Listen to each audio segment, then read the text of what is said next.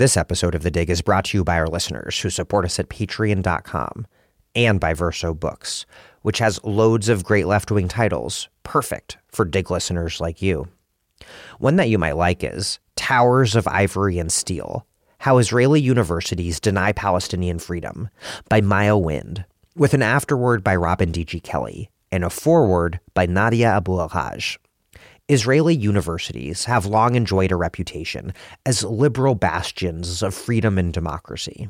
Drawing on extensive research and making Hebrew sources internationally accessible, Maya Wind shatters this myth and documents how Israeli universities are directly complicit in the violation of Palestinian rights.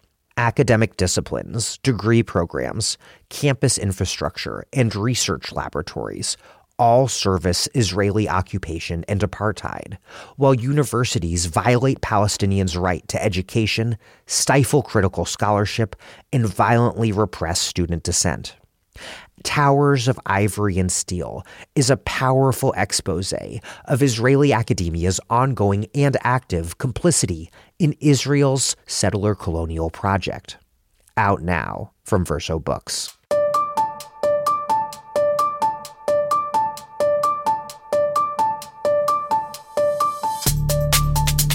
Welcome to The Dig, a podcast from Jacobin Magazine.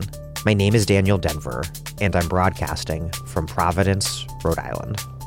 This is the second episode of Thawra, The Dig's new series on 20th century Arab politics with historian Abdelrazak Takriti. Thawra is Arabic for revolution. It's a word that contains historical multitudes, diverse political radicalisms and revolts that have swept across Arab lands over the past century. Today's episode is about the rise of anti-colonial politics across the Arab Middle East, the Mashriq, during the Mandate period of British and French colonial rule and Zionist settler colonization of Palestine. As mass revolts swept Iraq, Syria, and Palestine throughout the 1920s and 30s, they were accompanied by an Arab nationalist ideology developed by intellectuals like Constantine Zurich and Sati al-Husri. By the 1940s, new parties were founded, shaped by these revolutionary episodes and ideologies. One of the most important, the Ba'ath Party, embraced a form of socialism, but contrasted its nationalist project against a communist movement taking root across the region, even as the dictates of the Comintern undermined their cadre on the ground. And this period gives us a window into the development of modern Islamist politics, a concept that we will also complicate as we discuss the story of Izz al-Din al-Qassam, a cleric who mobilized a sort of liberation theology to organize guerrilla struggle in Palestine. Before we get started, The Dig only exists because of listener support, because of listeners like you. Okay, it is true. We have ads from book publishers and magazines about excellent books and excellent magazines, but that is a relatively small portion of our budget. Ads could be a much, much larger portion of our budget if we advertised mail order mattresses and things like that. But we don't do that, mostly just for like self-respect purposes. So we keep this operation running and paywall free so that everyone, all of you, can listen without having to pay.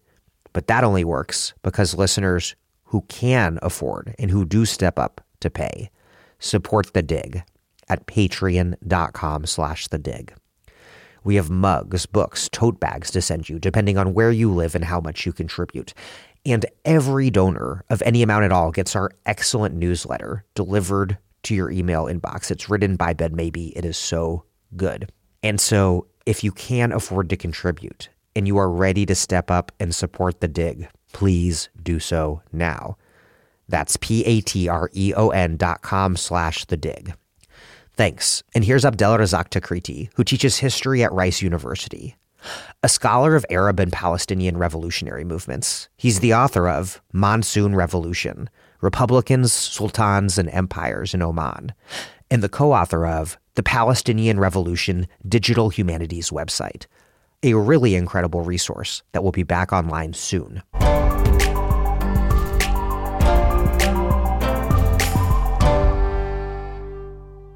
Arab nationalism ultimately becomes the dominant form of Arab politics for quite a while after the Nakba and after the period of formal colonial rule, but its development starts under colonial rule.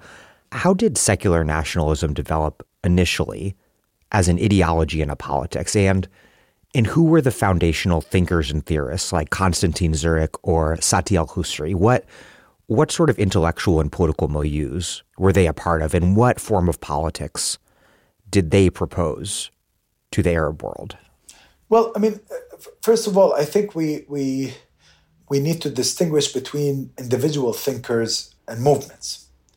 Now, I like to study movements and not just individual thinkers. And when I study individual thinkers, I like to look at their praxis, at the intersection between their political visions and their practices, which were often connected to movements on the ground.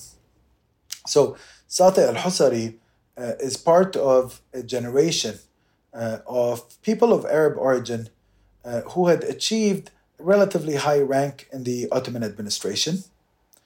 He was a major expert on pedagogy, on education. He was very well versed in the European literatures on these subjects, but also was extremely fluent in the Turkish language and in Turkish affairs. In fact, he knew it in many ways better than Arabic. He came from Arab origins, but his intellectual formation was very much developed within the Ottoman framework. So by the time we get to the dynamics of the Great War and its aftermath, and the collapse of the empire and its aftermath, when people had this moment of having to choose where to go. This was, remember, Daniel, people forget, this was a multi-ethnic empire. It was a multi-ethnic empire, however, that had an Islamic character, despite the fact that the Tanzimat had basically secularized some aspects of the political system, and despite the fact that the CUP also did the same, but you still had an important Islamic bond that tied the Turkish populations, the Arab populations, but also, I would argue, the Kurdish populations. That's why the last two nationalisms that developed really in the Ottoman Empire are the Arab nationalism and then later on, of course, Kurdish nationalism. It's because these populations were Muslim populations. So there was a connection with the empire there, and there was a formula in which you could imagine in a nationalist world post-19th century, in a world where there was so much emphasis on the nation state, and there was such a great push towards establishing the nation state as the predominant model globally, there was still a potential to imagine ways in which the Ottoman Empire could adjust to that, certainly in areas where you had Muslim majorities. The Balkans, it was much more difficult. There were European pressures that ensured Ottoman disintegration there, or the disintegration of Ottoman authority there. There were also pressures that made sure that you cannot have a multi-religious reality in a place like that. In the Arab lands, however, we had a different situation.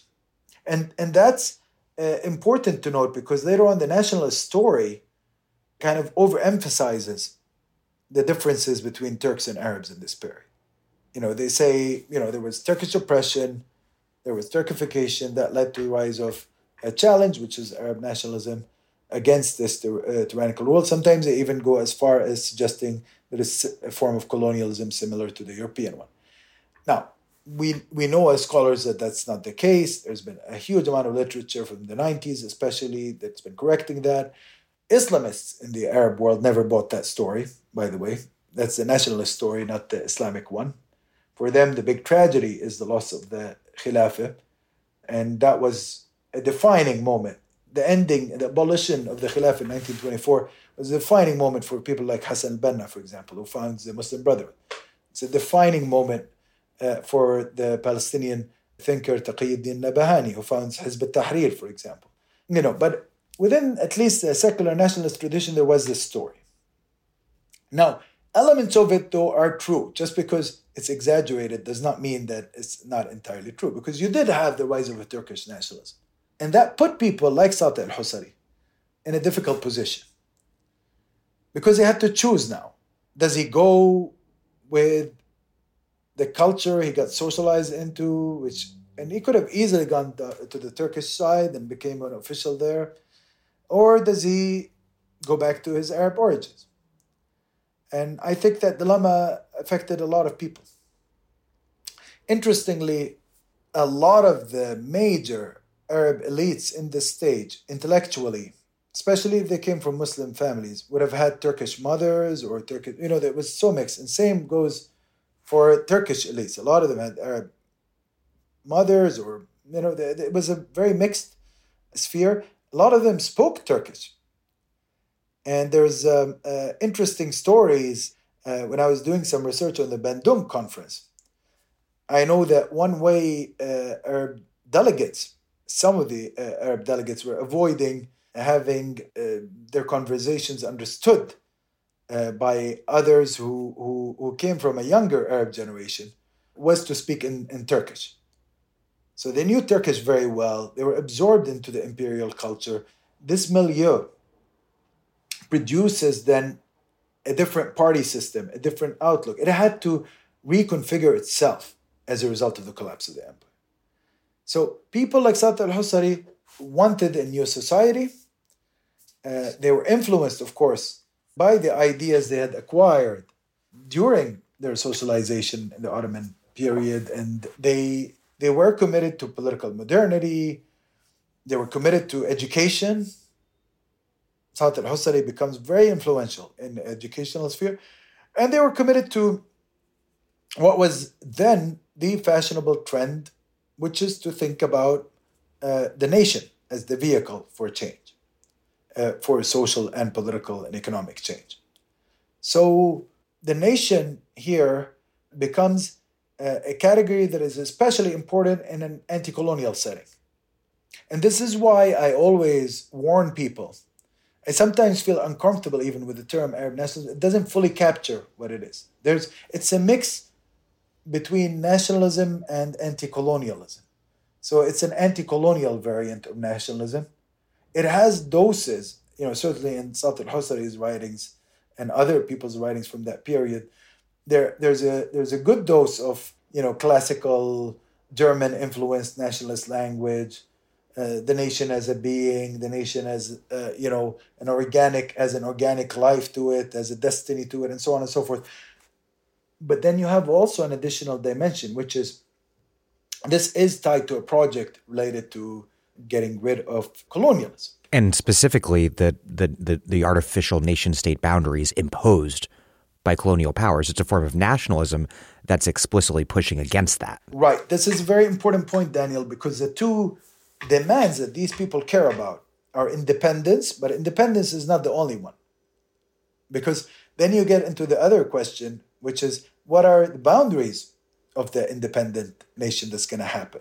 And for them, they had rejected the idea of dividing the Arab lands, and certainly the former Ottoman Arab lands, into mini-statelets, or what they saw to be mini-statelets, because they considered that these mini-statelets are weaker when they're separated, and they could be much more effective in the international system if they were united. That's why they had to emphasize Arabness as a dominant category, because they had to have a formula that could bring together Iraq and Syria and Lebanon and Palestine and Jordan and the Hijaz, and possibly beyond that to Egypt and other areas that had not been under Ottoman control for quite a while.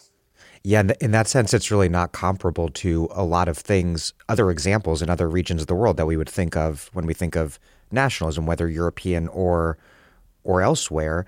It might be most comparable in a certain sense to Bolivarianism, though that is a Creole nationalism of settler elites. So it's not quite right either. But it is a form of nationalism that is not bound to existing nation states, or it's a unifying kind of universalizing nationalism. Right, except that, again, with Bolivarianism, it comes later and it doesn't come out of an originally unified milieu. I meant not Chavez's Bolivarianism. I meant Bolivar's. Bolivar himself. Oh, that's a different story. Okay, so I thought you were referring to Bolivarianism. Yeah, I'm a product of a period when we spoke of Bolivarianism. It was in reference to Hugo Chavez. So, Same, but yes, of course, Simón de Bolívar. Yes, of course, that could be very comparable. But again, what you mentioned about the colonial dimension is very important. That milieu under Bolivarianism or under Bolivar. And I'm not sure we can speak of Bolivarianism during the time of Bolivar because maybe a more appropriate model is the republicanism or other forms to understand what he was trying to do. But definitely there is a project specific to him that was going on. And that is, I agree with you, there are some parallels. However, the colonial power in that part of the world, in the colonial context of Latin America, the colonial power did not divide an already existing united space. It came and conquered the whole continent and invented divisions based on its needs, military, security, and sometimes social realities, and sometimes previous imperial boundaries that were local to the region. But what was peculiar about what happened in the former Ottoman Arab lands is the political divisions and the geographic divisions had nothing to do with the previous reality. It did not make sense. And the political elite that produced Arab nationalism was an elite that used to be quite unified by the Ottoman political process. So let me elaborate on that. People sometimes think that when you say they're unified, that you're trying to say that Iraq is the same as Syria. No, that's not the point here. But the point is that they were all operating, for example, at the elite level in the Ottoman parliament or in the Ottoman press or within the Ottoman political movements as people belonging to the Arab provinces. And they spoke a common language, and they often intermarried, and they came from a similar milieu. And of course, recent writings, we have writings on some of these figures, and now we have some biographies, like Layla Parsons has written a biography of Fawzi Qawakhji, who comes, of course, a bit from a different social milieu than the top elite one. But at the end of the day, he gets socialized into the Ottoman officer class. And that becomes, the officer class becomes an important political force, for example, in this period. We have others writing on the subject, writing on the Ottoman officer class emerging across this region and being very effective in promoting challenges to colonialism, including armed rebellions and major revolts. So in the mandate scholarship, it's quite established, this dimension by now. But what interests me specifically is the extent to which you had this connection between the rejection of these boundaries and the emergence of future political movements that were to mobilize against them. So not just these rebellions that happened within national spaces, and not just like the trajectories of specific individual figures, but actually political parties. And how the mandate ones differed from the ones that came after has to do with contestations that took place during the period of the mandate. So what you find then is there's a deeply unpopular reality imposed on local spaces by denying some form of more unified futures. But also you find localized tensions. This is the interesting thing about this question. And Azmi Bshara has written about this. He calls it the Arab question. He says in the 19th century, the big question was the Eastern question, which is what is to be done with the Ottoman Empire. And then in the 20th century, the big question becomes the Arab question, which is what is to be done with the former Ottoman Arab provinces of the empire, So if we look at the Arab question, if you have small statelets found, then you'll get a lot of regional contestation within them. Because then you have to forge local state identities that are not connected to a language-based nationalism or or an ethnic-based nationalism. You have to concoct a new form of nationalism, in a way. And this is all very convenient for Western powers. Very convenient for Western powers, but also very inconvenient for them, potentially. Could be a headache. If you were Britain, actually, you had different options, and that's something I want actually people to know, that it's not as simple like here the empire is conniving to weaken a future Arab state by splitting them. It's more complicated than that, actually, because you could have a situation, empires sometimes consolidate states to control them even further. So just the fact that you united a space does not mean that you've ensured that it's going to be stronger. Like, you could unite it to control it more. And that's what the British eventually did in India, for example. You could centralize in an imperial manner. But here they had different set of calculations. They had to give portions to France. They wanted to, and more importantly, they had a consideration that was fundamental to weakening the whole of the edifice of the mandate, which is to create a settler colony. Once you decide to create a settler colony, which of course was in Palestine, no matter what the reasoning is, and the people will tell you, well, there's biblical sanctioning to do that. Some people if they're religious, they believe in that. Some people, if they're sympathetic to the enormous suffering of Jews in Europe, and of course anti-Semitism and the pogroms, of course, which we all are sympathetic to that and hugely. But they'll tell you, well, that's enough reason to create a settler colonial project in this part of the world. And what people do not appreciate is, regardless of what your intentions are and what's behind them, creating a settler colonial project in any part of the world disturbs the social fabric in enormous ways. It tears it apart in the area where the project is established, but it also destabilizes the whole region around that project. And we see this over and over again everywhere. It's an immensely destructive process, which is why that project had a very dividing influence on the future trajectory of the region. And so we have to read the entirety of British colonial strategy through this period from the Balfour Declaration on. I think we don't do enough of that. And I do fault, actually, some of my colleagues who do work on the mandates that do not do enough of that. Everybody will talk about Palestine, but not everybody will actually emphasize enough the interconnectivities between the establishment of Palestine, the overall nature of this order that was created, and the imagining of the future around it. Like, if they did not want to, for example, establish a settler colony in Palestine, then you would have had at least a Palestine mandate that included Jordan, probably, and possibly it would have been all under a Hashemite rule from Iraq to the Mediterranean.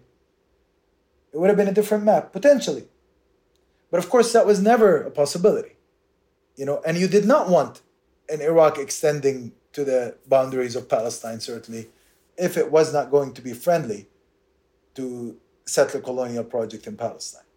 So there are all sorts of complications there. Now, of course, the division between Transjordan and Iraq also had to do with historical contingency. You had two brothers of the Sharif Hussein that needed to be placated by the British and given some prize, at least, some consolation prize, after they denied their father his unified Arab kingdom.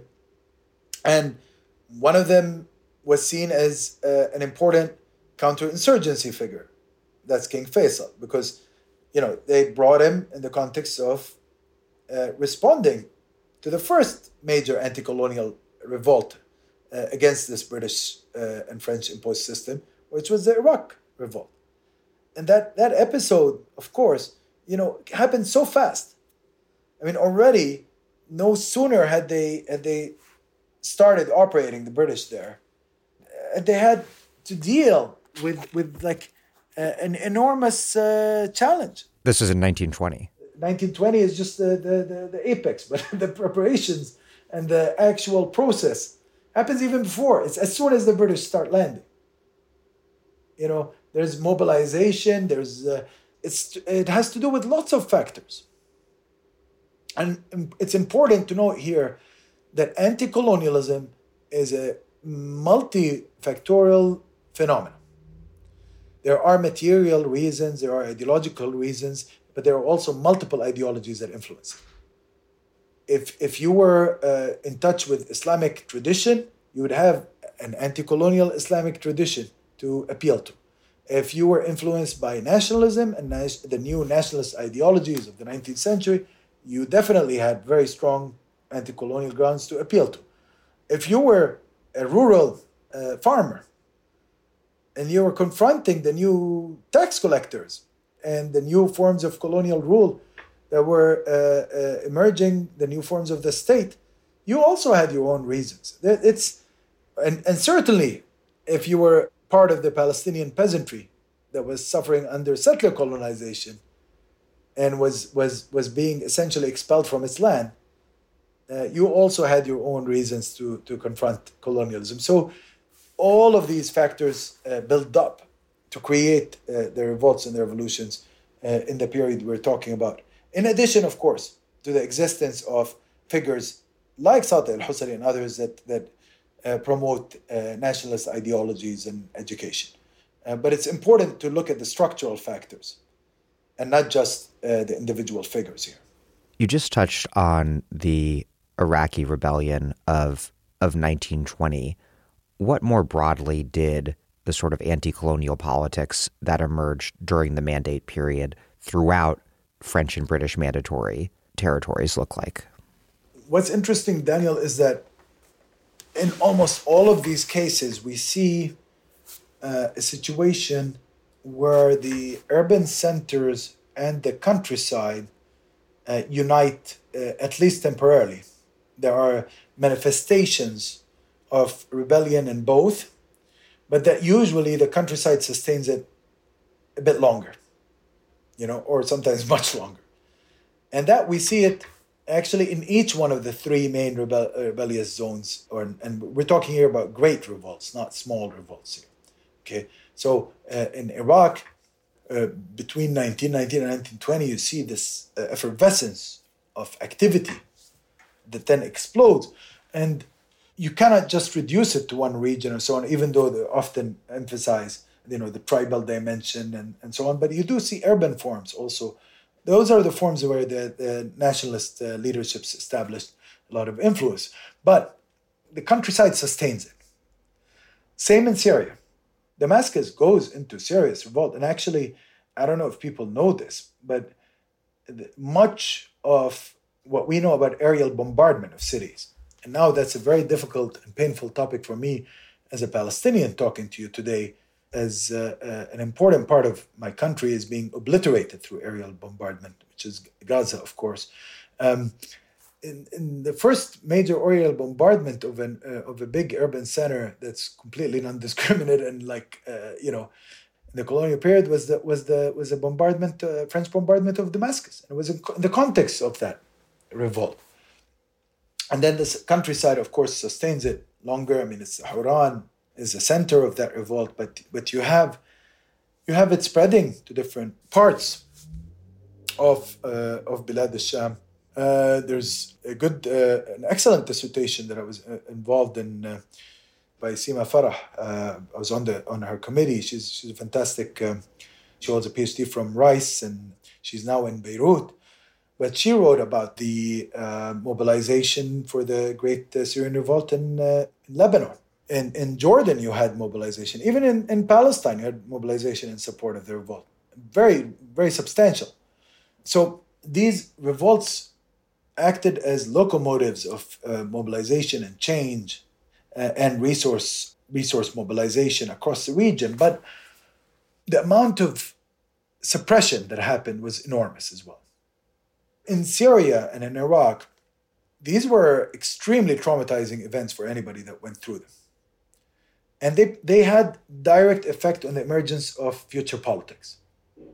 So I'll give you an example, Daniel. The two key figures in the foundation of the Ba'ath Party, Michel Aflaq and Salah ad-Din al-Bittar, both grew up in the Medan neighborhood of Damascus, which was the central part of Damascus that had, a core resistance in it around the time of the revolt. And Medan is very connected to Hauran, which is the grain growing region south of Damascus. It is where the grain trade passes. And there's a strong relationship historically between the grain merchants there and the Haurani leaderships that carried out the revolt. So it became a hotbed of anti-colonialism.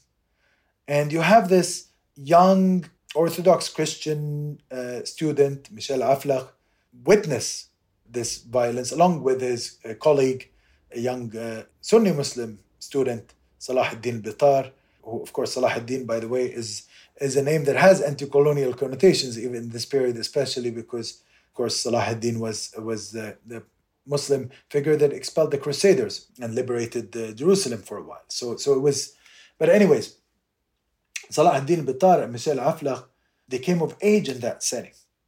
They saw the colonial violence. They experienced it. They talk about this in their recollections. And it's a really defining moment for people. It redefines politics, and not just in Syria, but across the area around it. And you just referenced the Palestinian Great Revolt of, I think, 1936. Colonial repression there was particularly brutal. And you already laid out that it was brutal all across the region, but particularly brutal in Palestine because it was in the service of a settler colonial project. Why? The political objective was much more brutal. Because the political objective in Syria that the French had, and of course they had multiple ones, and they sometimes they wanted to divide the place, sometimes they didn't. It was a complicated set of political calculations, and they had debates, of course, around them. But those had to do with how to manage the perpetuation of colonial control over local space. Whereas in Palestine, the political objective was to settle more colonists. And, some people will tell you, well, the British weren't really committed to that and whatever. No Palestinian believes that they were not really committed to that. We don't believe the British story that's trying to make us feel sorry for them, about being confused and having multiple commitments and dual commitments. At the end of the day, the majority of the British political class, when push came to shove, they always picked the side of the colonists. And they always ensured that the colonial project will continue. And it's only the revolt that actually stopped them. And here we're getting into tricky terrain. This is the white paper, which briefly somewhat contradicts the Balfour Declaration. Yes, it doesn't contradict the Balfour Declaration, but what it does is it places limits on immigration, and it puts a potential timeline for independence, potentially. So it's quite a vague, again, document, but it's more favorable to the objectives of the Palestinian independence movement, although in reality, of course, it still gives the colonists a major opening, and they do intensify their strength, and they take over the whole country. So it's by no means what it's often presented to be as some great conciliatory document for the Arabs. And I actually have disagreements with some of my even Palestinian colleagues that have a positive assessment of it and say that things would have been different had the Mufti, for example, adopted it. And there is a whole Palestinian tradition. Rashid Khalidi and others write along these lines. I strongly disagree with them. I do not think that adoption of the white paper would have changed or altered the situation in any major way. Any major way. The British had created conditions that made it impossible for the Palestinians to protect themselves against the settler colonists that the British brought to the country. So this was not some attempt to really improve the Palestinian position. It was an attempt to allow Britain to perpetuate its control over the space during the time of the Second World War. So it's what you would call morphine shots. It's kind of like what Biden does when he talks about a two-state solution, that he doesn't ever intend to actually enforce, except maybe possibly in fake ways, not a real state. Or most recently that Israel's gone over the top. But yeah, Israel's gone over the top. So, you authorize a genocide, you give the weapons for it, you're actually pretty much the perpetrator of it. But then you say, I'm trying to adjudicate between these two parties. I'm trying to help, the other party that's a aggrieved one, and it's well-known imperial practice. And we saw it very intensely during the Mandate period. And again, I don't want people to personalize this. It's not a story of like, here's some evil British administrator and this is about a worldview. This is about structures. This is about processes that are inherent to these colonial realities. Okay, like it's a structural dimension, and we have to understand it. Now, of course, personalities do matter. Sometimes history can be changed if there is a major transformation in the worldviews of certain figures and so on. And I don't want to, be demobilizing here. The important activism that takes place on the part of people that challenge these structures is, after all, geared towards creating the sort of change that will lead eventually to new types of political discourse and practice around these parts of the world. But that doesn't just happen. That's what I'm trying to say here. What's inherent to these structures is to oppress and to subjugate. And we see that when it comes to the Arab region very clearly. But again, we should not exceptionalize it. Look at South Africa. There's a reason why South Africa now is intervening so strongly in Gaza, because they've suffered for years from Western complicity and support. The ICJ was complicit during the time of apartheid, when they refused to accept Ethiopia's case at the time against the South African regime, as it was invading and subjugating and destroying the people of Namibia. Colonial revolts have an interconnectivity to them. They mobilize Palestinians, Iraqis, people from Jordan, people from Lebanon, and people from Syria, and they often help each other in these revolts. They create networks of support that cross these boundaries. Without these networks, none of these revolts would have survived, actually.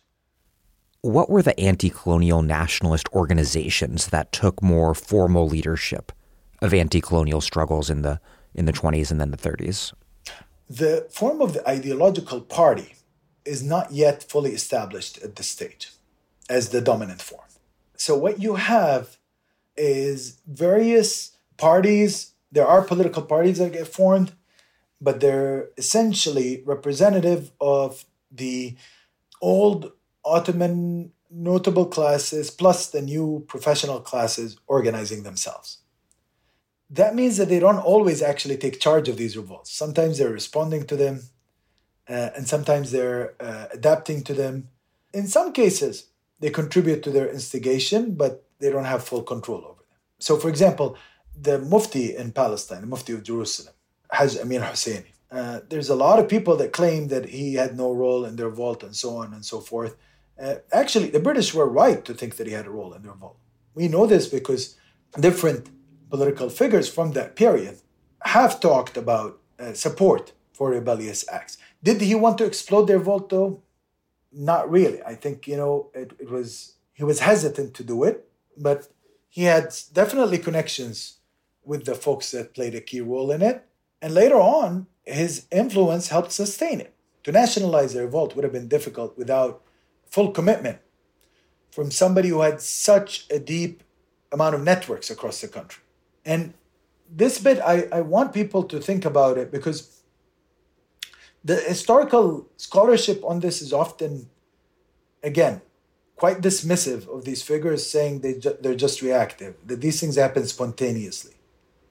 Certainly the 36 revolt, they're right about it in these terms. Nothing happens spontaneously in the world of, scholar of revolutions are involved. You need some element of organization to sustain it. You can start it. You can start a revolt spontaneously, but then without actual structures and cooperation from people who have control of these structures, it cannot be sustained. That's why, for example, now in the West Bank, we don't have a sustained revolt. Why? Because the people that have political networks there might not always be able to instigate a revolt, but they can always block one. Let's say if you're the leadership of Fatah, you're Mahmoud Abbas now. You have enough influence on the ground to prevent a full-scale revolt from happening. Because you can tell on people, you can co-opt people, you have enough people you spend on that you could stop. Now, how long you could do that is a different question. And I do believe it's only a matter of time that you will have that exploding, because it's unsustainable, the situation there. But for example, you compare that to the second intifada.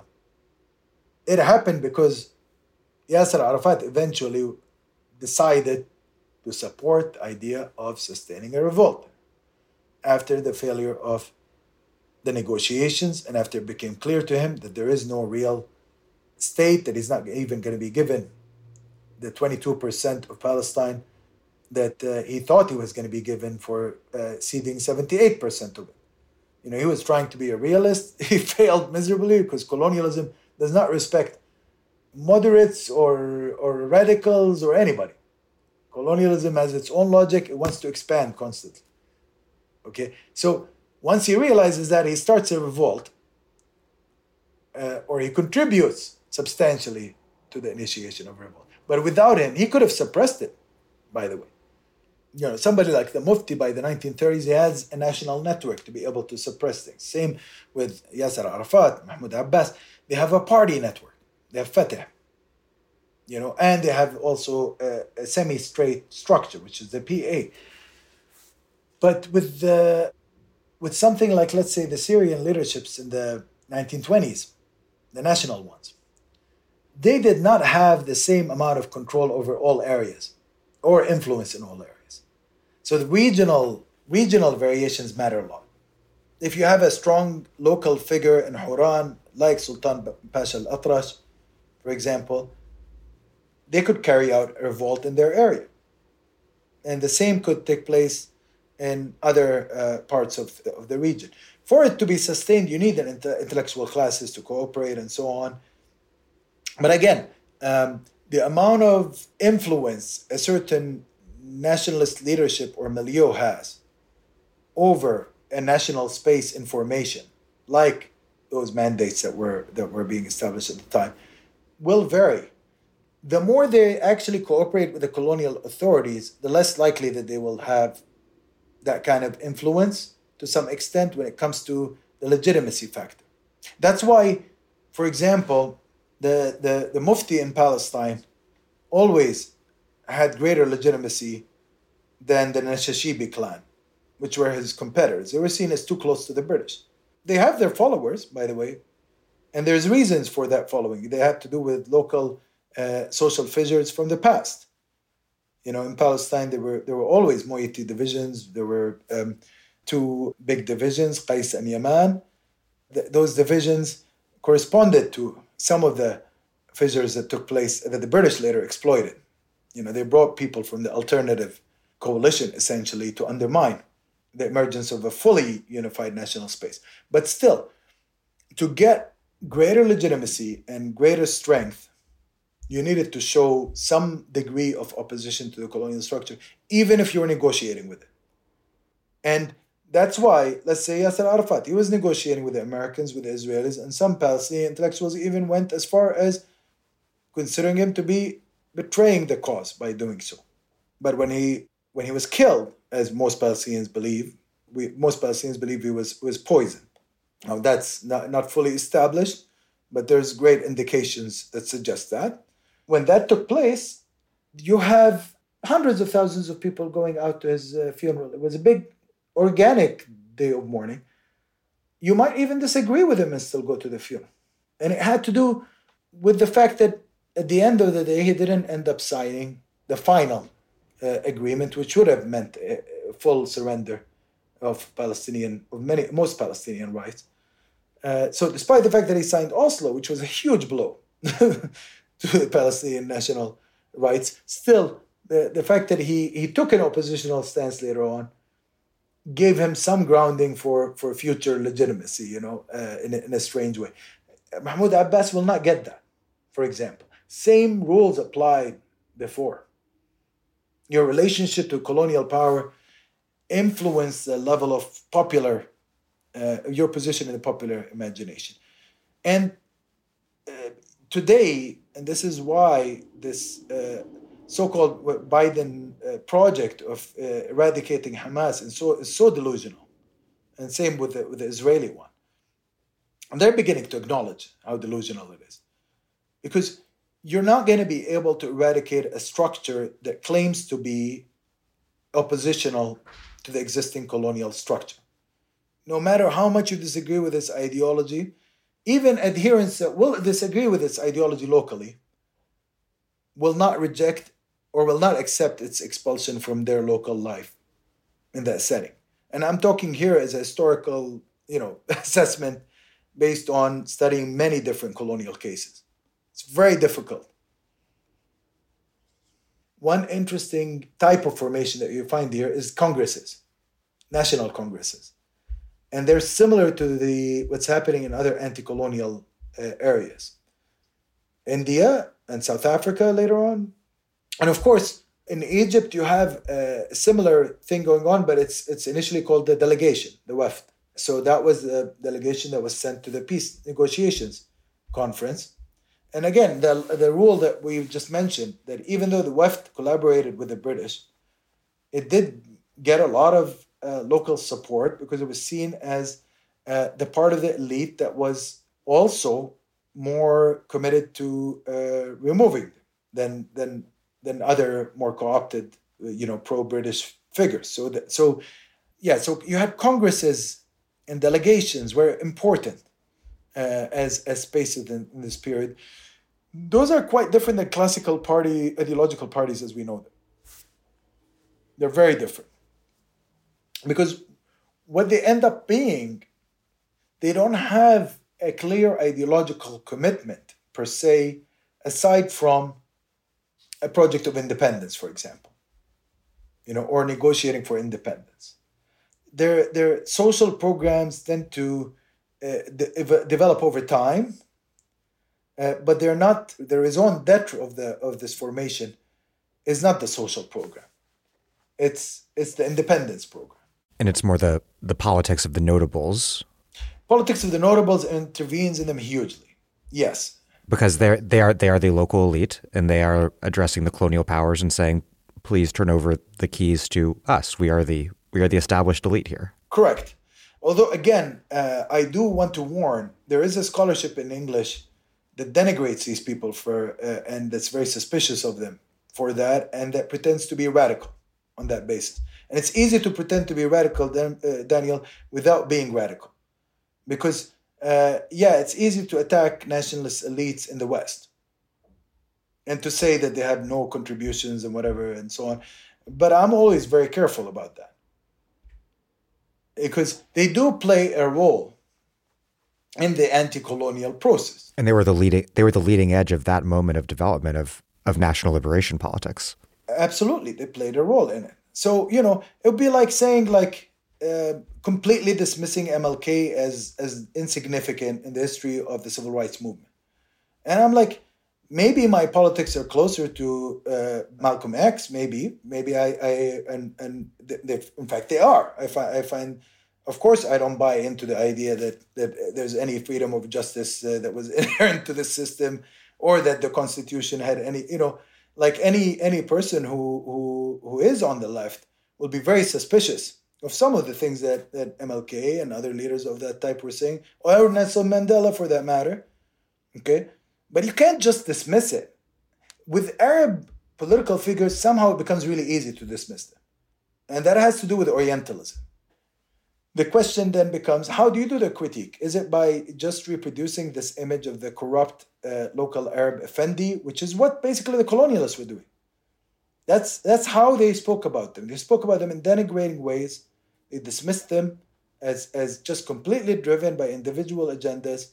Of course, they had individual agendas. Many of these people were wealthy, not all, but many of them.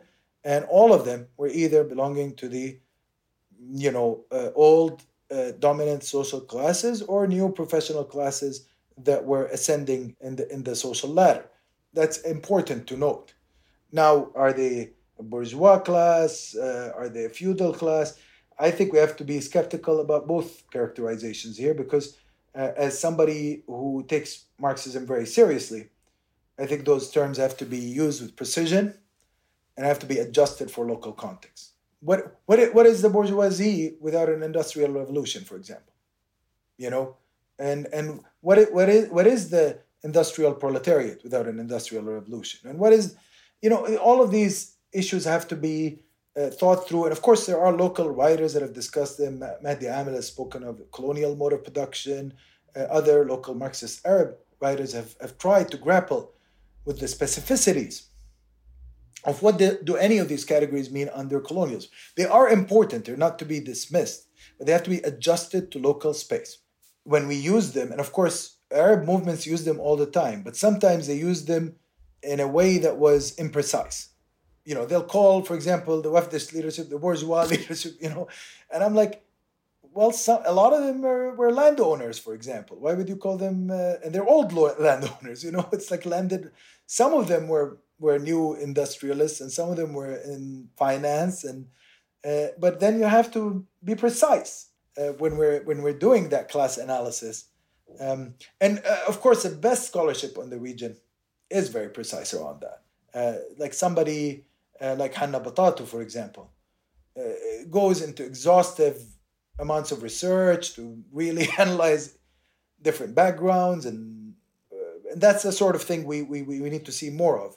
Hanna Batatu is the late, great Palestinian Marxist scholar of many texts, but most notably, I think, the old social classes and the revolutionary movements of Iraq. Correct. And honestly, it's really great scholarship. I mean, it's not easy to read because it's long and it's exhaustive research and so on, but that's the sort of research that tells you something about social classes, that takes the concept seriously. And we are going to get into the Iraqi Communist Party in later episodes. And we'll talk about communist parties in general.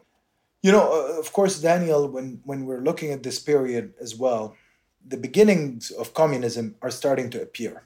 When you were asking me about political parties in this period, and I mentioned some of the more mainstream ones, and I mentioned congresses and delegations and so on, but another form that develops at this stage is a completely different one, and that's the ideological party. This is the moment when the birth of the ideological party is really, really, really anchored. And as a byproduct of the Bolshevik Revolution in many ways, it plays a key role, and I think an understudied role. The colonialists almost preempted the influence that it was going to have. So they instituted anti-Bolshevik laws before even any of these communist parties existed, and they were debating the dangers of Bolshevism in the region before it even became a serious political phenomena. But that's because they knew that... They knew that some Arabs had made it to Baku. That some Arabs had made it to Baku, but also the structural reality will eventually produce this challenge. There's no way to avoid it. So that's something to think about. There's sociological changes happening, and there's also the sort of colonialism they were establishing was exactly the sort of colonialism that was being rejected in the new Leninist vision for the world order that was essentially expressed in Baku. So we have here a very interesting situation developing. It's still a nascent phenomena, but it becomes quite influential. And unfortunately, and this is the weird bit about it, Daniel, the existence of the Soviet Union made the phenomena possible. The policy of the Soviet Union also, at certain junctures, frustrated the phenomena and prevented it from expanding much more than it could have. And we will get into that in great detail later on. But I do think it's worth emphasizing that this is the period when you start seeing these parties developing. So, in both Egypt and Palestine, you start seeing in the 1920s this development, and then in Iraq, of course, we get to that development by 1934. And really, you have the Communist Party there becomes, in Iraq, actually, it achieves the greatest prominence out of any of the zones in which the communists operated. So it's a special zone for the study of the Communist Party. When we're looking at that phenomena, that's another type of structure that's emerging. Now, what's interesting about all the forms that I've described to you is that they were national forms that corresponded to the boundaries of the states as they were established by Britain and France. So these different parties were operating locally in Syria, in Palestine. They had collaborations, they had transnational collections and so on, but at the end of the day, they were separate entities corresponding to these separate boundaries.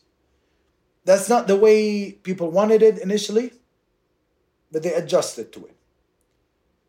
And initially, of course, you had the first Arab Congress. Speaking of congresses, the first Arab Congress, which was held in Damascus, included delegates from Palestine and from Jordan and from Lebanon, and you know what I mean?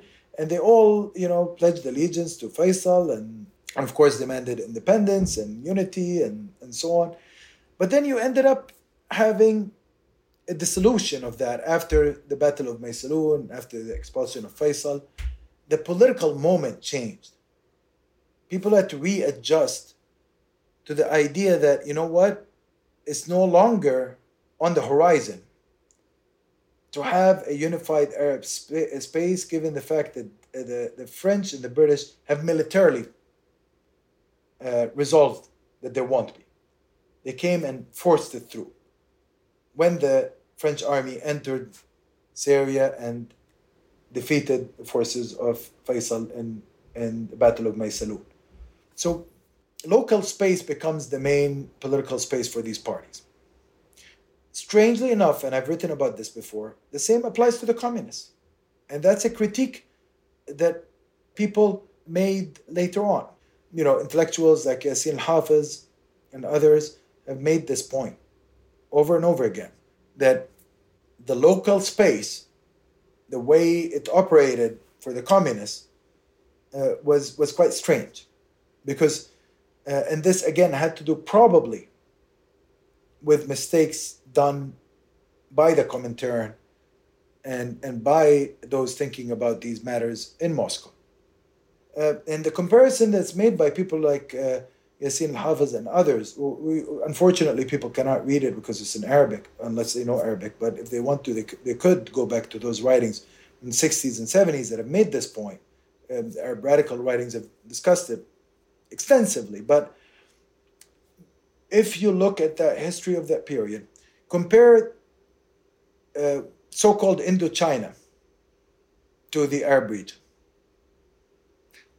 The Comintern pushed for a unified Communist Party in the French colonies that comprised what the French called Indochina.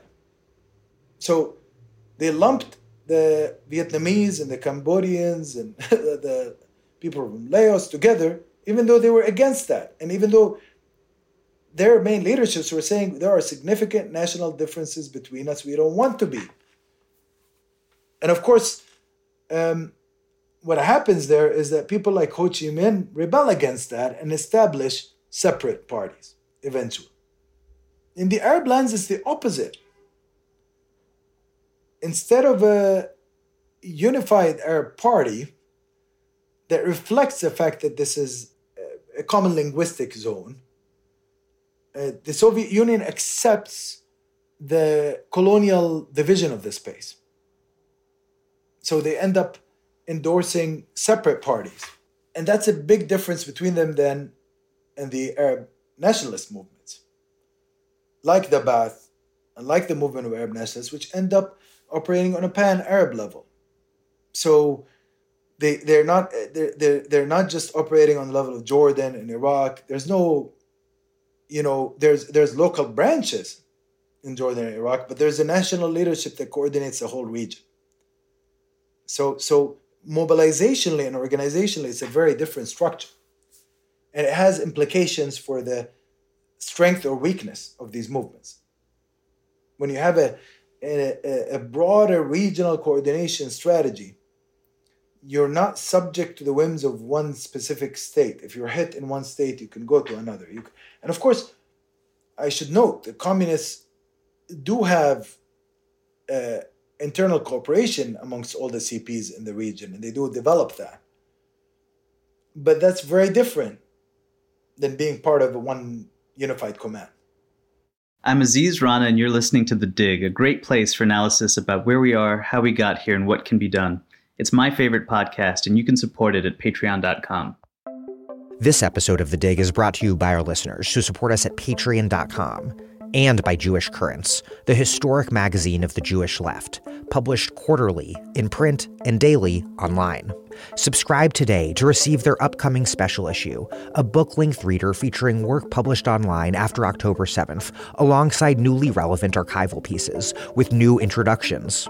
Subscriptions start at $48 per year, but in a special offer for Dig listeners, they're 50% off with the code DIG2024. That's one word, Dig Caps 2024, no spaces. You'll also receive Jewish Currents' exclusive winter gift, Kaula Ibrahim's play A Knock on the Roof, which follows a woman in Gaza facing the horror of imminent Israeli bombardment. Dig listeners will be especially interested in Jewish Currents' podcast, On the Nose. Recent episodes feature expert discussions about South Africa's case at the ICJ charging Israel with genocide and labor unions' fraught relationship with Zionism. Find On the Nose wherever you get your podcasts, and please subscribe to Jewish Currents. We've gotten so many compliments about the work that we've been doing over the past few months here at The Dig, and that work simply would not be possible without the analysis provided by Jewish Currents. Subscriptions start at $48 per year. But in that special offer for Dig listeners, they are 50% off with the code DIG2024. That's one word, DIG2024. Capital DIG2024. What I want to discuss next is, what does Islamist politics look like during the Mandate period? Is ad-Din al-Qassam a Syrian preacher and militant?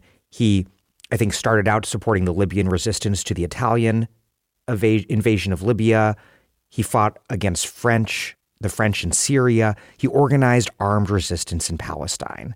And today, notably, Hamas's military wing, the Qassam Brigades, is named after him.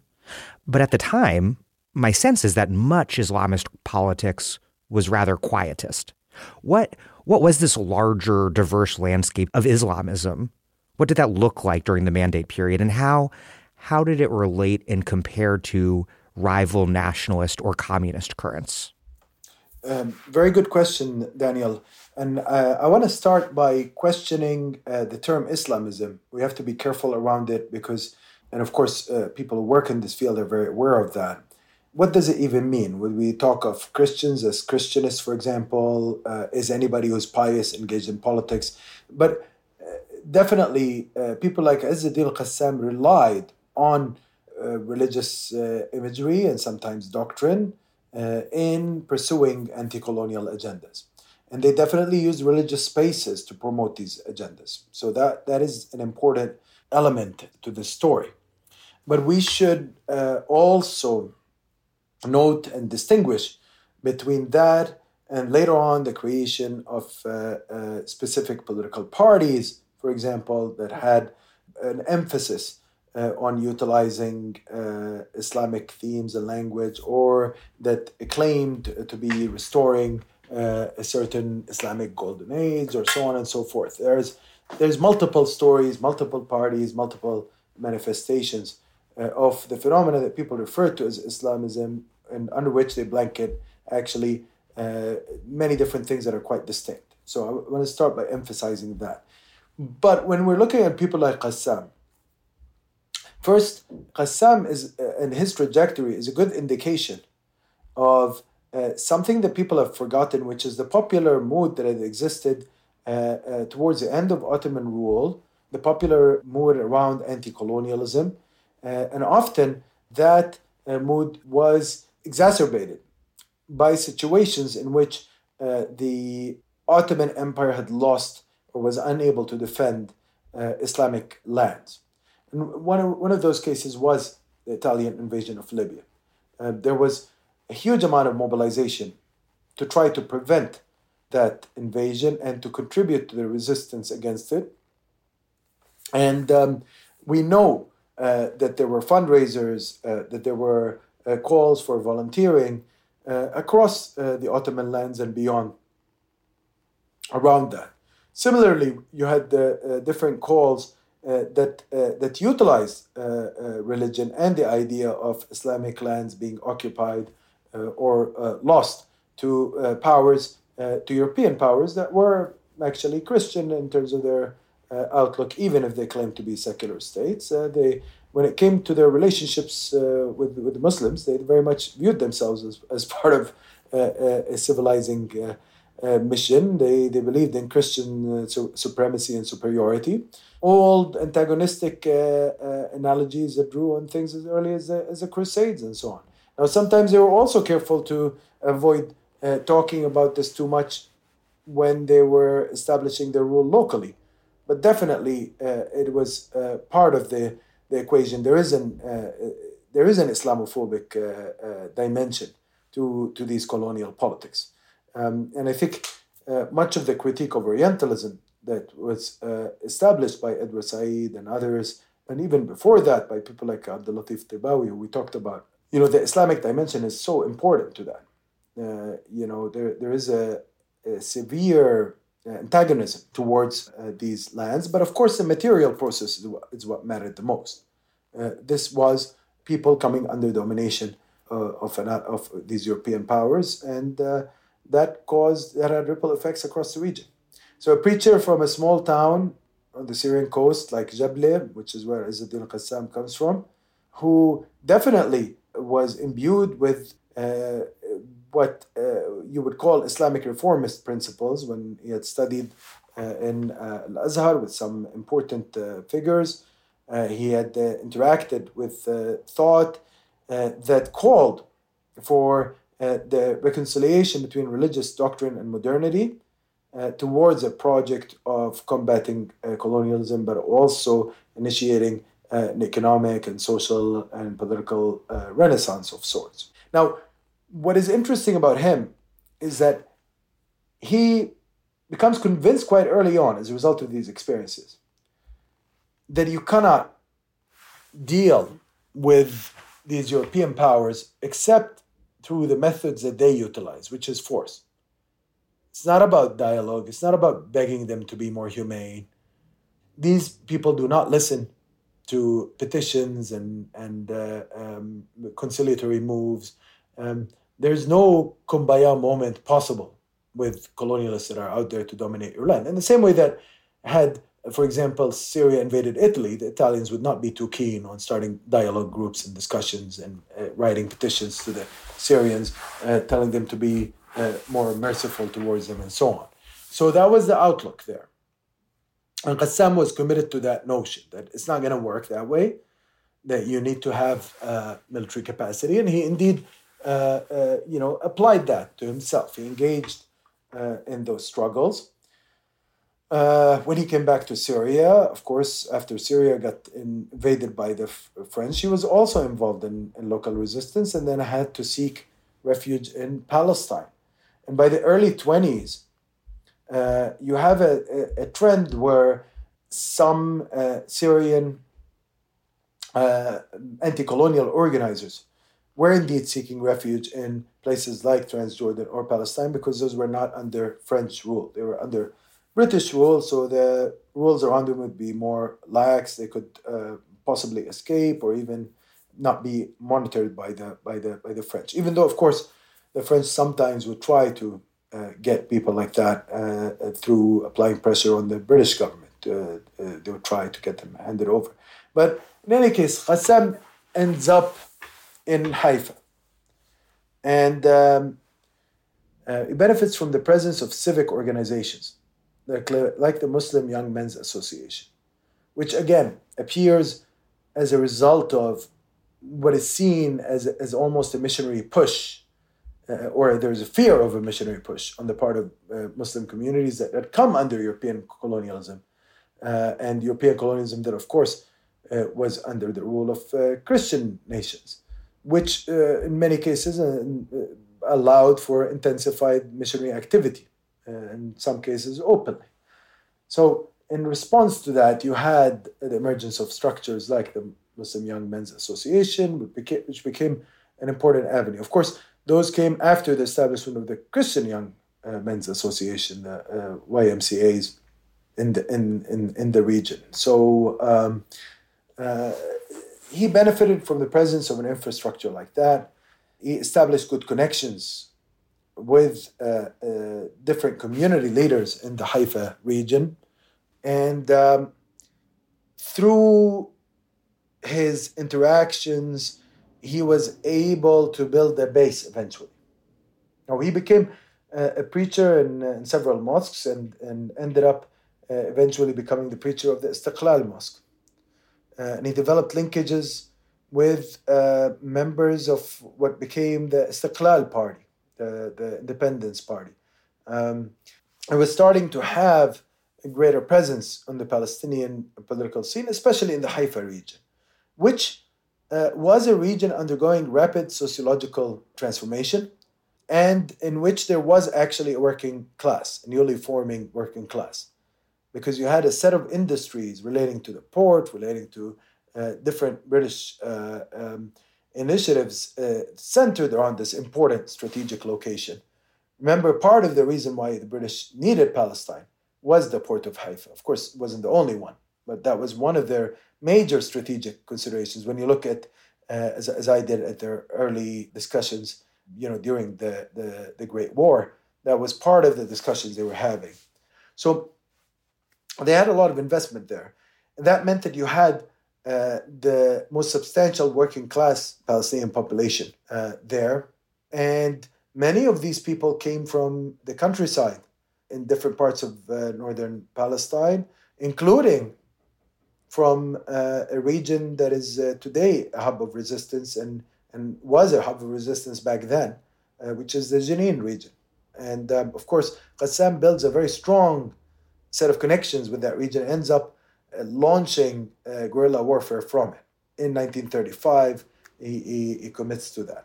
So people like him end up adopting a politics that relies on the working class and the peasantry, that very much rejected the notability, even though it established some connections with notables that were on the more radical end of the spectrum, like the Independence Party, like Hizb al-Istiqlal. And Qassam made statements to this effect. After he was killed by the British, there was a eulogy written by one of the notables, wrote a eulogy in Palestine, the major Palestinian paper at the time, in which he said, that Qassam told him that he rejects what he called, quote unquote, your civilization, your fake civilization, and that his faith is not in the notables. He did not believe that they were capable of liberating the country. His faith was in the workers, the poor people, and the peasants. These were the people he dealt with. These are the people he preached to. These were his congregation. He said that he believed in them because they were closer to the land, and they were stronger, and they were more willing to sacrifice, and that they had nothing to benefit from the colonial system. Essentially, I'm paraphrasing basically what he was telling this guy. And that was basically his theory. So what we're seeing here is an interesting example of somebody who you might consider to be engaging in what people would call Islamism. But actually what he's promoting is anti-colonialism, but through a form of liberation theology almost. He's not calling it that, but that's effectively what it is. Its base is the salt of the earth. It is the wretched of the earth. It is the working class and the peasantry. His commitment is to a pathway of direct clash with colonial authorities. And here he was quite different from a lot of the established Palestinian leaderships who used to, for much of the 20s, used to try to placate Britain and they were wary of clashing with it directly. And instead they were promoting a politics of negotiation with Britain while demanding a direct clash with Zionism and the Zionists. The fear that had animated these clashes, they were afraid that a direct clash with the imperial authority would benefit the settler colonists, essentially, and would end up in destroying indigenous capacity. Some people attribute their conciliatory politics with the British only and solely to self-interested motives. And I think definitely some of them were purely self-interested and reflected definitely their class interests here. But I also do take very seriously the analysis of Palestinian Marxist thinkers like Ghassan Kanafani that talk about, in fact, that what we could call the Palestinian bourgeoisie, even though I do warn about easily using this concept in relation to Palestine, and what people call also the Palestinian feudal leaderships, which again, I warn about that because I don't think it's exactly a bourgeoisie or feudalism, but it's something close to that, okay? We shouldn't forget that it was also a national bourgeoisie in many ways. So some of them did have a patriotic interest because they understood that the full realization of their own class interests, and again, this is not an analytical understanding, this is actually coming out of structural reality, cannot happen under colonialism fully, and definitely not under settler colonialism. And that's the difference between them and, let's say, the ruling class in places like Syria, not ruling class at that stage, but the dominant social class in Syria at the time of old landed characters and also new professionals and financiers and others. They differed slightly or in significant ways from the Palestinian one in that they did not confront the settler colonial reality. That threat creates a different kind of reality. When you're dealing with imperial authorities alone, it's different than when you're dealing with an empire and a settler colonial formation. So what's interesting about Qassam then in this setting is that he's using a religious message, but he has broad national appeal, including amongst Palestinian Christians, by the way. He was a venerated figure by many sections of Palestinian society because he was seen primarily as a resistance figure who's exposed the failure of the previous quietist politics that had prevailed in the past under leaderships that were afraid of the imperial power crushing the Palestinian population strongly. But also what's clear about him is that he's actually offering a radical critique of these leaderships. And in many ways, it's a class-based critique. This is what I find astonishing about it, Daniel. When we actually look at it closely, yes, this is a religious figure. And definitely, he's a mosque preacher. So he's conservative on multiple social issues. This is not somebody who's going to be, for example, socially liberal. Okay? Even though, of course, he's not as nearly as austere as the stereotypical image of a Islamic preacher is. But he would be as conservative as any local vicar that you would encounter. These are men of faith and religion. They will rely on religious texts to govern their worldview and outlook. And he really believed in religion. However, somebody like him was essentially offering a class-based critique of the top leaderships in the country. He was emphasizing the role of the working class and the peasantry because these are the people he lived with. He was so integrated into those structures. And because he was preaching in a mosque, he had already access to a mass space of mobilization that is quite incredible. And his speeches were strong. So he attracted a massive congregation and was able, as a result, to carry out a program that is radically anti-colonial, more radical than any program put by any other figure at the time. And this is not something to, dismiss easily. And we've seen it happen over and over again in multiple colonial contexts, but also in multiple social justice contexts. I mean, We know that even in the United States, where we're sitting at the moment, there were many cases in which liberation theology was important. Certainly in the civil rights movement, we had definitely elements of that. So I think it's important to understand Qassam in that light. Especially because sometimes in colonial narratives, people like him are presented as zealots and as just people out there promoting hatred. Certainly when it comes to Islam, unfortunately, sometimes we have these images. People cannot conceive of Islam being a global religion with billions of followers that has multiple currents within it, but also that has emancipatory potential sometimes. Okay? Not always. Same with Christianity. These are big religions. Sometimes Christianity can have emancipatory potential. Some of the liberation theology preachers and so on. It doesn't mean that I will, for example, agree with everything they believe in. I wouldn't base my politics on a religious text, but Qassam certainly belongs to that pedigree.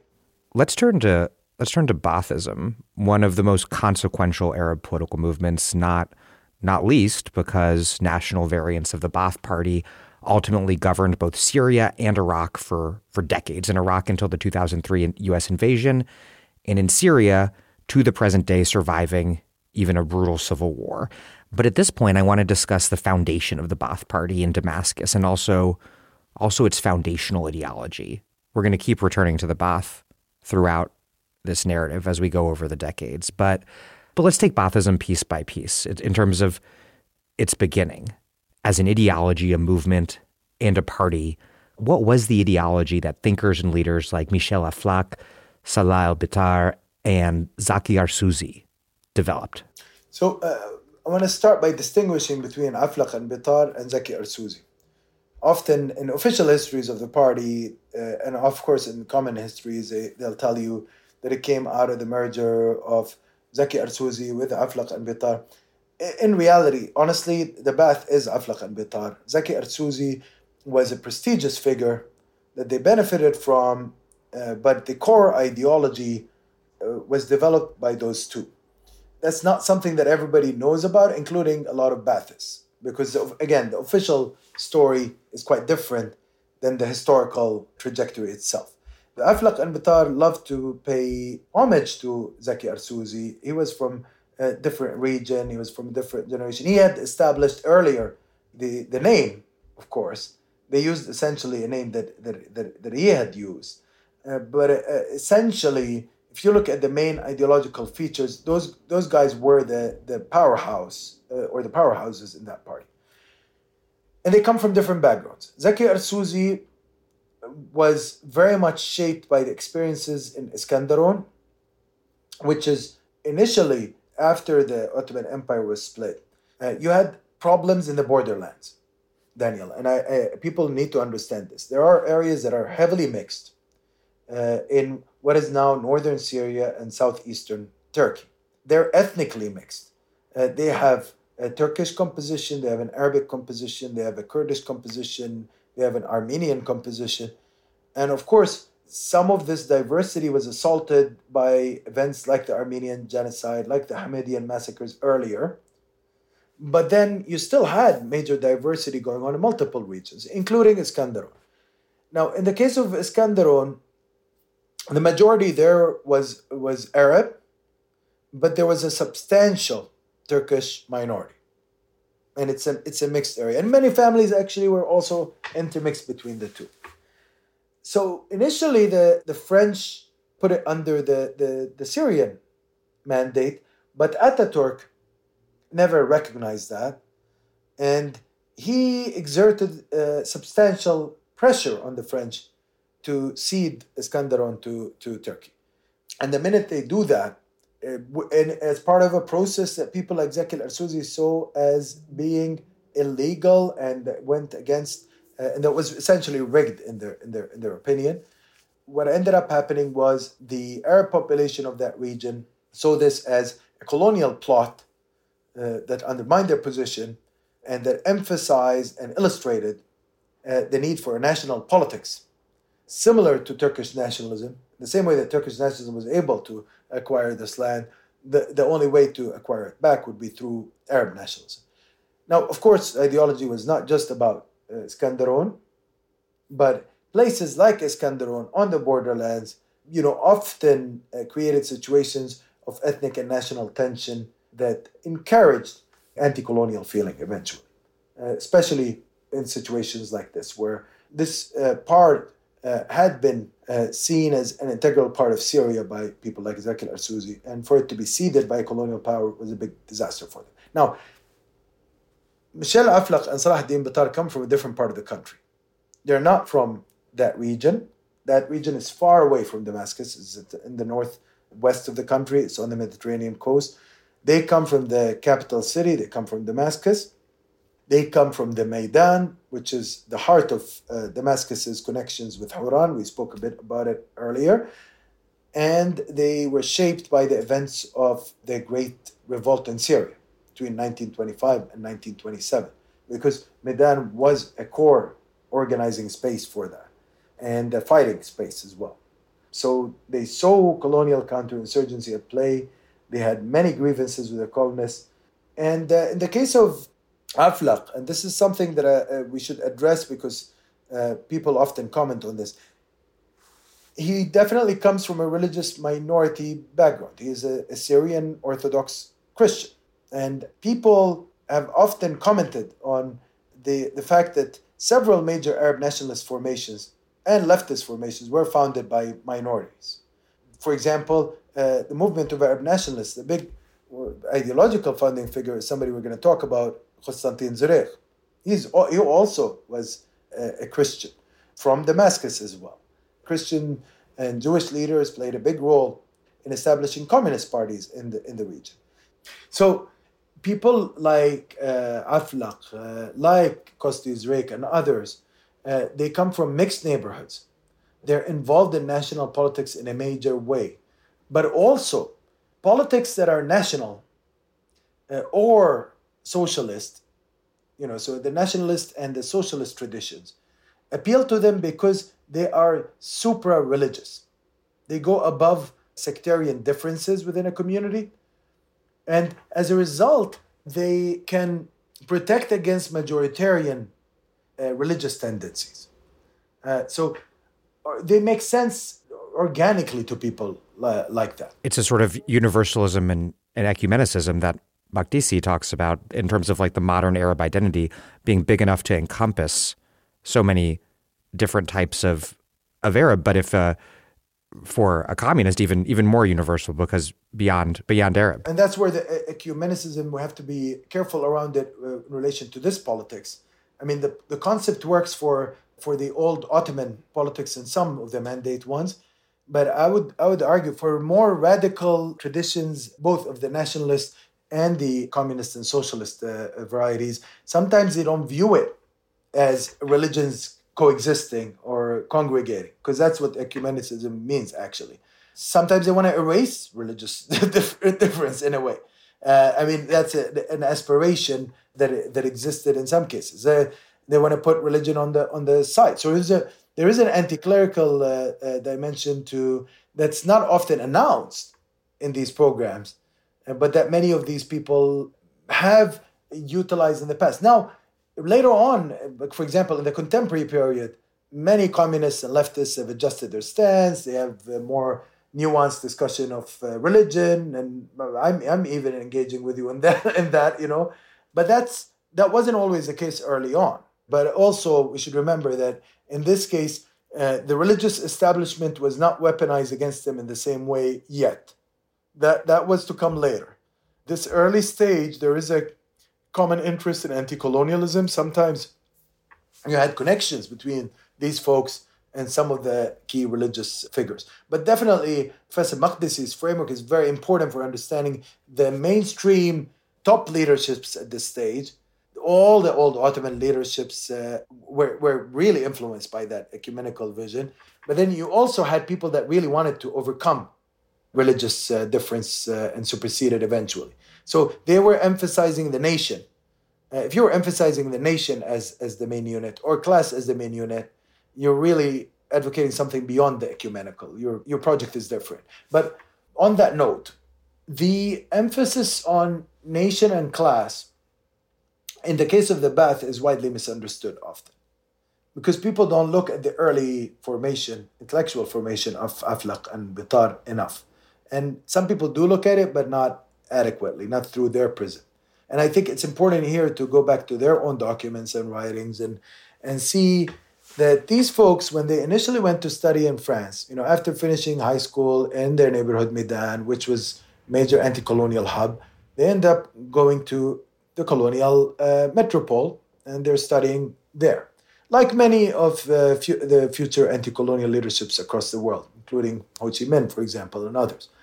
And they're in an atmosphere in 1930s Paris, when you're going in that environment, you really are interacting with the left as the major welcoming space, or the only space that has welcoming elements for any figure that is coming from the colonies and that's critical of the situation of colonialism.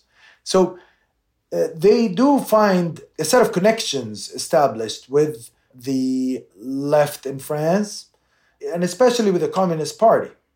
As students, they develop those linkages, and they definitely have an interest there. But that does not last long, because what they find out is that despite the fact that at key moments, Communist Party in France and of course the Soviet Union, which in many ways was influencing the politics of the French Communist Party and other parties across the world at this stage, they considered them to be not anti-colonial enough when it came to the Syrian local sphere.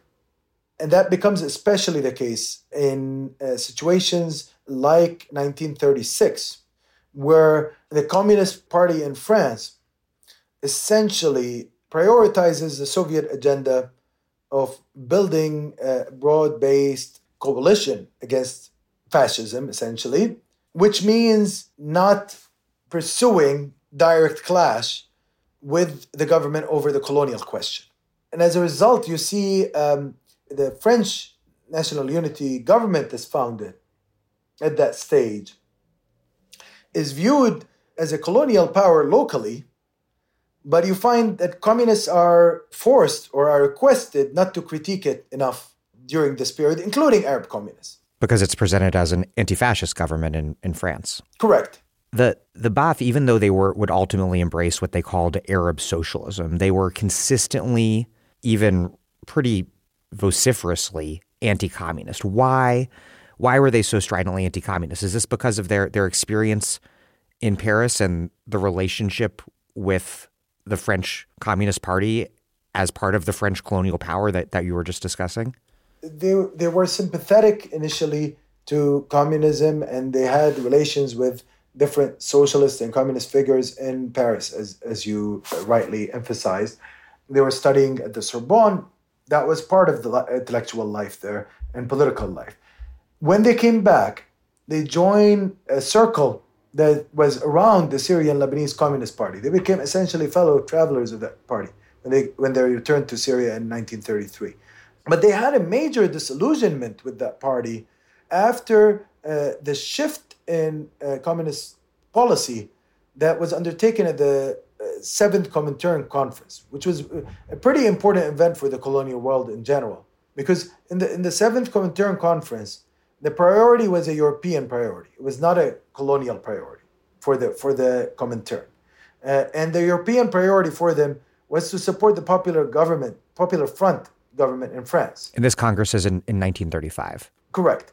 But then you have the emergence of the Popular Front in France, and the commitment in 36 is to support that. The local parties in 36, the communist parties in the region, end up supporting the Popular Front at a time when both Syria and Lebanon were having a direct clash with the colonial authorities. So in a way, in a strange twist of fate, the local communist parties are having to take a more accommodationist policy, even though they had been advocating for years before a more radical policy in relation to the colonial power. And this is part of the complication that you have when you have to take your cues from the Comintern in Moscow in relation to local communist policy at home. That's something we'll talk about later on. But in this case, that becomes a major source of disillusionment for Aflaq and Bitar. They start writing critiques of the French government, but also, more importantly, the Syrian Lebanese Communist Party. They were accusing it of becoming more concerned of combating fascism in Europe than fully confronting the colonialist agenda. So that's, for them, a major source of critique. They started then developing a theoretical framework that diverged from Marxism while retaining some socialist commitments and elements. But Marxist theorists would not see them as really fully socialist, okay? Because they do not prioritize class analysis. They start from the nation. So, especially in 1944, Aflaq starts articulating this vision in his critique of Marxism. And he actually counterposes it to socialism.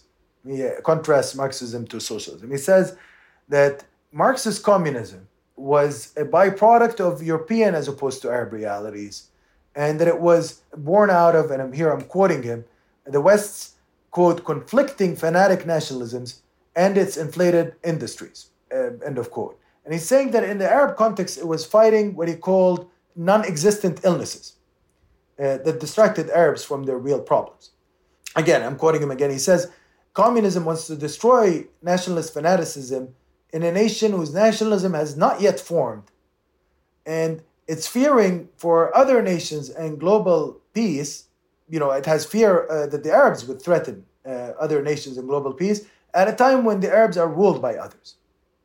So he's saying that look, all of these local communists are talking about nationalism being bad, are talking about the problems with it, about the fanaticism around it. But they're really referring to realities in Europe. This has nothing to do with Arab nationalism, which, you know, as far as he's concerned, hasn't yet been really fully developed. So that's why he referred to it as non-existing illnesses. For him, nationalism is about opposing colonialism, really, but through a vision that borrowed from the European nationalist language certain important key imageries and themes. So the very title of the party, the Ba'ath, the Renaissance, is about the renaissance of a nation, its rebirth after being subjected to a situation of erasure. You know, this idea and the main slogan of the Ba'ath was Ummatun Arabiyya Wahida Dhatu Risalatin Khalida. It's a single, united Arab nation with an eternal message. So this notion is definitely one that relies on European imagery. This notion that the nation has a mission, that it needs to be reborn. However, we should emphasize that it's not the sort of nationalism that emphasizes the inferiority of other nations or that suggests that has an internal supremacist dimension. At this stage, for sure. Later on, of course, some forms of Baathism start developing chauvinist tendencies in relation to internal minority questions. Some Baathists, and here, by the way, the regional and class elements play a big role in this. But some Baathists in Syria and certainly in Iraq develop, for example, anti-Kurdish sentiments. Not all Baathists, and again, it's important here not to speak of it in a way that's too generalizing. But you do have a wing of the Ba'ath that develops chauvinist tendencies towards minority questions like that, and ethnic minority questions like that. However, at this stage, when Aflaq and Bitar are developing their theory, it is not a chauvinist theory at this stage. In our next conversation, we're going to talk about the Ba'ath Party merging briefly with the Arab Socialist Party. But the Ba'ath Party, for all of its anti-communism, does, from 1947 on, articulate a commitment to a certain sort of socialism. What is that socialism for the Ba'ath Party? So, Daniel, what's interesting is that in 1947, when Aflaq and Bitar eventually decide to establish the Ba'ath Party, and they do the first conference of the party in that year, they actually adopted socialism as part of their agenda. And the party's constitution at the time stipulated that, and I'll quote it here, the Arab Ba'ath Party is a socialist party. It believes that socialism is a necessity emanating out of the core of Arab nationalism. It is the ideal system that allows the Arab people to achieve its potential and enables the full blossoming of that people's genius, guaranteeing rapid growth in the nation's moral and material production, as well as close fraternity among its individuals. Now, there's clearly an interest in socialism here. There's clearly a commitment to it announced. However, what kind of socialism is very vague, but also the formulation subordinated socialism to the process of national formation. Socialism is serving national formation. It's not national formation is a step towards socialism, and this was supplemented with the Ba'ath's commitment to tackling the social question in a manner that avoided alignment in the newly emerging Cold War. So we can't read these formulations without also remembering that all political parties at this stage had to basically discuss the context of the Cold War. So every party had to make its position clear in relation to it. Now, the Ba'ath at this stage had a clear position on the old colonial powers, on Britain and France, as well as their larger global ally, which is the United States. This was partly had to do with the policies of these countries, but also with what took place in Palestine a few months later. But there was already the run-up to the loss of Palestine was beginning. And the Ba'ath leaderships were very concerned. They don't want to be seen as taking a fully pro-Soviet line, although they were, of course, closer to the Soviet line than they were to countries that they were already skeptical of, like Britain, France, and by extension, the United States. So it's a tricky set of considerations we have to look at when we're reading the political map here. Communist parties are different. They follow the Soviet policy throughout, and they follow it to the letter, even sometimes when it sacrifices their local interests and affects their own local growth.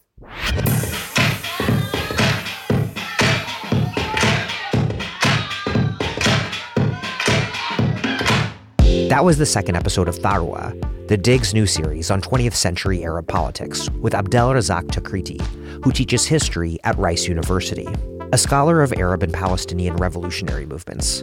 He's the author of Monsoon Revolution, Republicans, Sultans, and Empires in Oman, and the co-author of The Palestinian Revolution Digital Humanities Website, an incredible resource that will be back online soon. Thank you for listening to The Dig from Jacobin Magazine. As Marx once said, after noting that revolutions are the locomotives of history, while other podcasts have only interpreted the world in various ways, our point is to change it. We're posting new episodes every week. The Dig was produced by Alex Lewis. Our associate producer is Jackson Roach. Music by Jeffrey Brodsky. Our communications coordinator is Sylvia Atwood. Our senior advisors are Theorio Francos and Ben Mabey. Check out our vast archives and newsletters at thedigradio.com. Follow us on Twitter and now also Instagram at thedigradio. And do find us wherever you get podcasts and subscribe to this podcast. If it's on iTunes or Spotify or wherever, also rate and review us positively.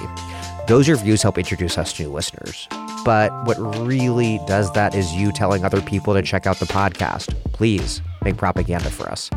And do find us at patreon.com/thedig and make a monthly or annual contribution to keep this operation up and running strong. Even a few bucks is huge.